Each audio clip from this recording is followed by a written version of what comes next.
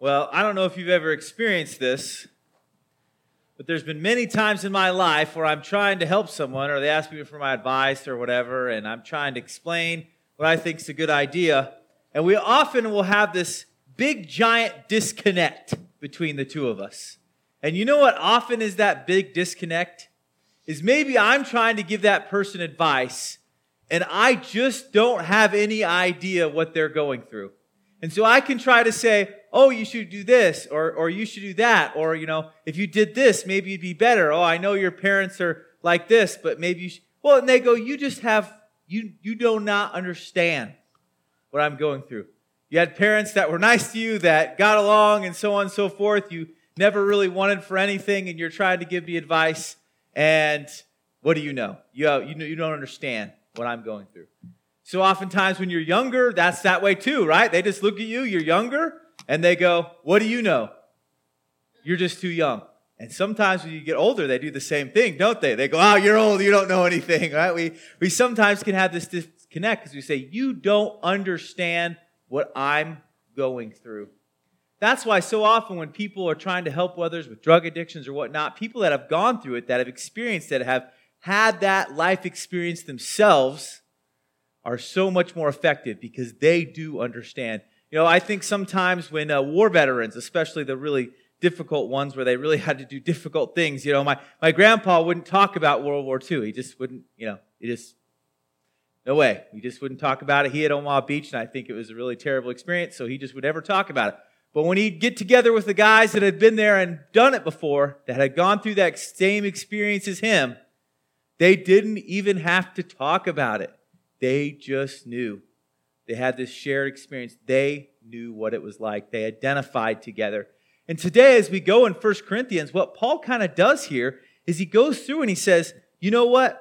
This kind of things happened before, and these kind of things have been demonstrated for you, and you should be able to identify with them. So let's go on and look at verse 1. It says, for I want you to know, brothers, that our fathers were under the cloud and all passed through the sea. Okay.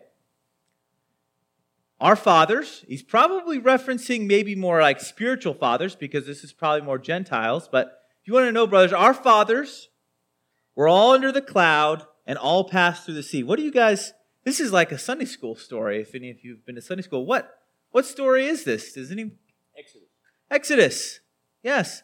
This is where Israel, when they followed God, they had to follow a cloud, and of course, God parted the Red Sea, right? So, he says, our fathers were under the cloud and all passed through the sea. And you might say to yourselves, okay, what does that have to do with Corinth? The Corinthians aren't passing through the Red Sea. They're certainly not following God based on some kind of cloud. Why should this matter? Why would this be a good example for them to follow? How can they identify in any way? We go on to verse 2. And all were baptized into Moses in the cloud and in the sea. Baptized into Moses. I've given this speech a lot of times. So men, on Wednesday nights, I'm sure you've memorized this, so you're going to have it down. Ladies, you may not have heard it as many times. Alex has heard it 25 million times, all right? So he could probably give you the speech. The word baptize, it's not really an English word. See, this is what happened. They're translating the Bible, and they get to this Greek word, and the Greek word is baptizo. And they go, what does baptizo mean? Well, the number one meaning for baptizo is immerse. The number two meaning is like pour, and there's other meanings, but the number one is immerse. So, when the King James translation was done in 1611, what was the preferred method of baptism? Infant baptism, sprinkling or pouring or whatever, not immersing. So this is going to be awkward. So rather than actually translate the word baptize, they don't translate all. Actually, this happens like they have big fights over it. So if you have like an ecumenical group trying to translate something into Spanish, when you get to the word baptizo, what Spanish word should you use? And you know what they sometimes do there when there's a group of people that some do infant baptism, some by immersion? You know what they do? They make up a new word in Spanish that sounds something like baptize or baptizo or whatever. And so that's what they did here in English too, right? They just made up a new English word, baptized. So when it says, you all were baptized into Moses, this likely, when talking about Moses, has nothing to do with like dunking into the water per se. I mean, they kind of went through water, right? They kind of did, but none of them got wet. So the reason people would get baptized, they would immerse themselves back then, was to identify with a particular group. So why did they get baptized? When John the Baptist and he did his thing, and then they want to identify with that, they would get baptized to tell the world they were part of that group. And so he's saying here, all were baptized into Moses. When you decided to go across the Red Sea, you decided to identify with Moses. But I actually think he uses the word baptizo here on purpose. Because in the same way that Moses had to identify, the people had to identify with Moses, in the same way, how do we as Christians identify that we are Christians? We get baptized to tell everyone we are Christians. And I think we'll see in the various verses here going forward, Paul is constantly saying, this is what it was like in the past, and look how it's similar to today. It's very different in some ways, but in some ways, there's these connections that we're going through a similar thing. He says in verse 3, all ate the same spiritual food. What's the spiritual food he's probably talking about that the forefathers ate?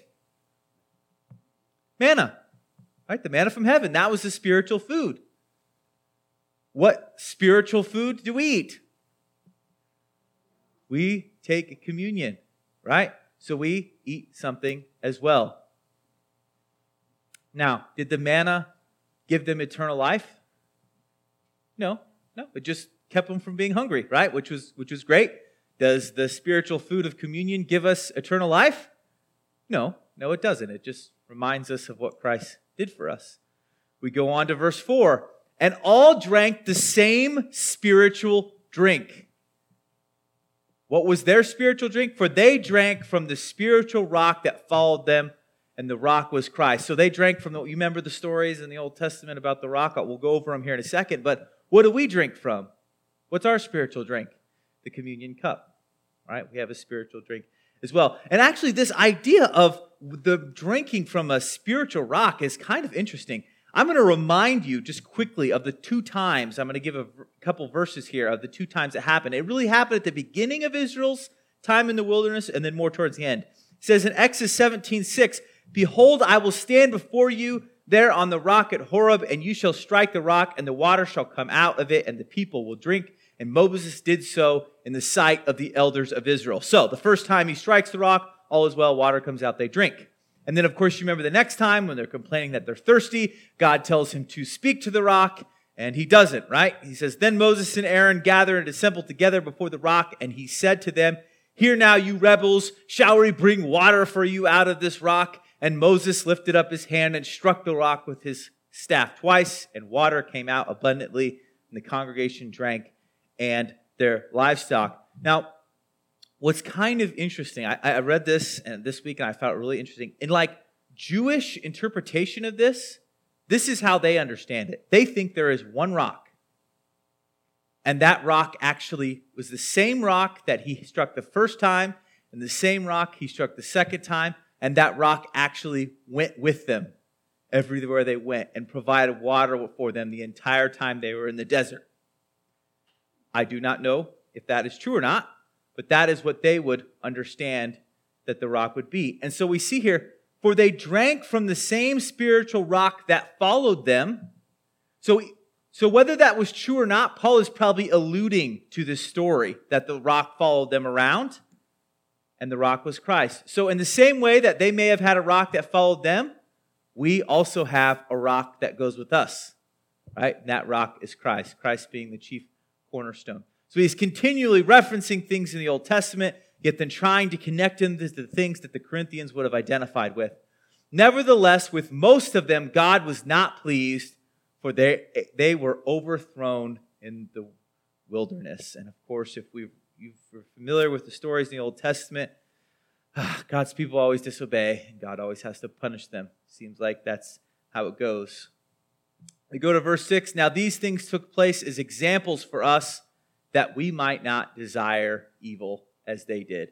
So he makes all these connections. He tries to say, look, there's similarities here. There's things you should be able to identify with here. And you should be able to look at them and say, I'm not going to do the same thing. This is why sometimes you say, well, you're kind of a dispensationalist, or that's a fancy word for it.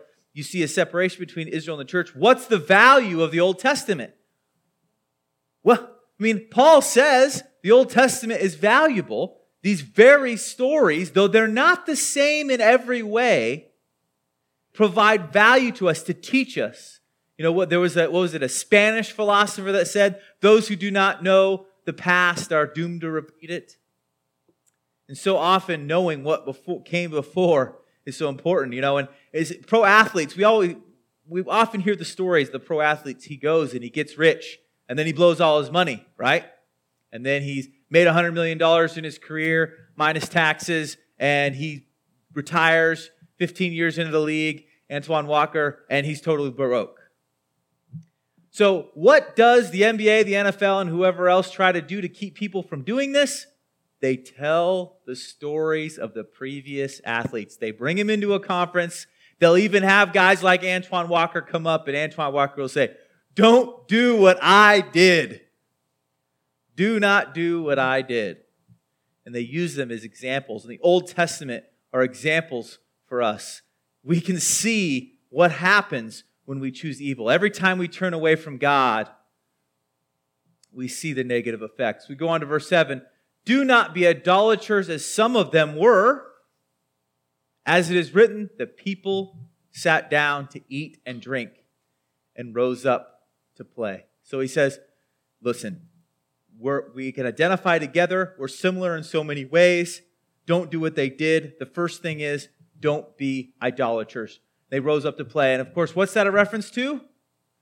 The time of the Ten Commandments. And they rose up early in the next day and offered burnt offerings and brought peace offering. And the people sat down to eat and drink and rose up to play. And that's the time of the Ten Commandments. We go on to verse 8. We must not indulge in sexual immorality as some of them did. And 23,000 fell in a single day. I would be shocked if any of you know what this story this references. The story in the Old Testament where there was sexual immorality and 23,000 people fell. I'll read it for you. While Israel lived in Shittim, the people began to whore with the daughters of Moab. These invited the people to sacrifices of their gods, and the people ate and bowed down to their gods. So Israel yoked himself to Baal of Peor, and the anger of the Lord was kindled against Israel. And the Lord said to Moses, take all the chiefs of the people and hang them in the sun before the Lord. This is really rough. That the fierce anger of the Lord may turn away from Israel. Why we can't make most of the Bible into movies right here is the story, okay? And Moses said to the judges of Israel, each of you kill those of his men who have yoked themselves to Baal of Peor. And behold, one of the people of Israel came and brought a Midianite woman to his family.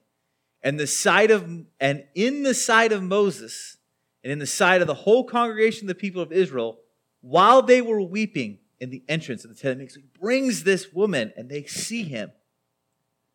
When Phinehas, son of Eleazar, son of Aaron, the priest saw it, he rose and left the congregation and took a spear in his hand and went after the man of Israel into the chamber and pierced both of them, the man of Israel and the woman through her belly. Thus the plague of the people of Israel was stopped. Nevertheless, those who died by the plague were 24,000. This is probably what story is referencing to. But you may have noticed, what's the number? 24,000. What was the number in Corinthians? 23,000. Why is it 1,000 off? I'll give you two options.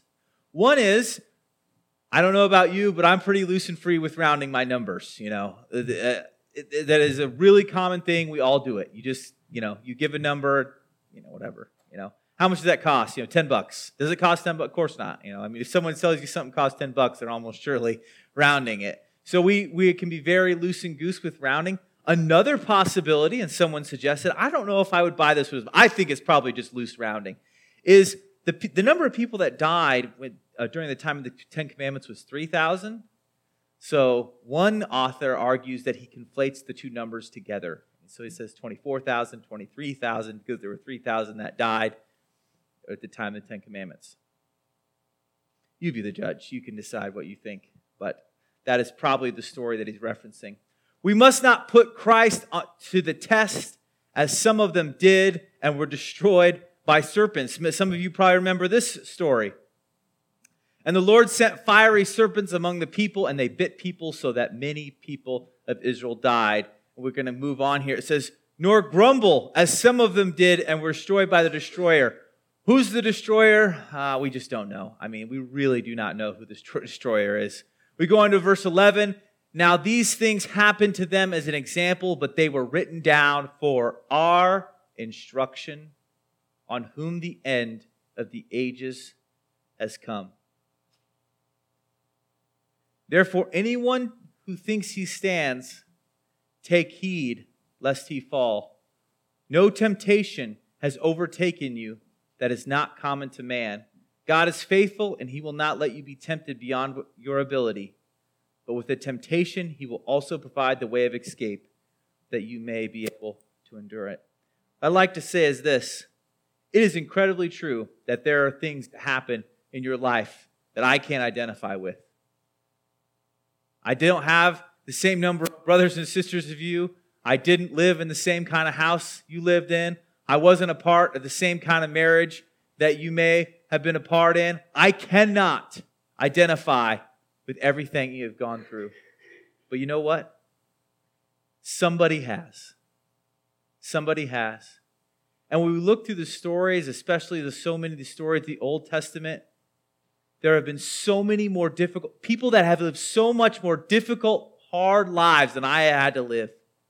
And they have gone through it. And it is so great to be able to read the scriptures and be able to identify with them and say, you know what? Someone has gone through this before. And I know I will not be tempted beyond what I'm able. It's great to be able to find someone in our life that knows what we're going through. But you know what? God has been here since the very beginning.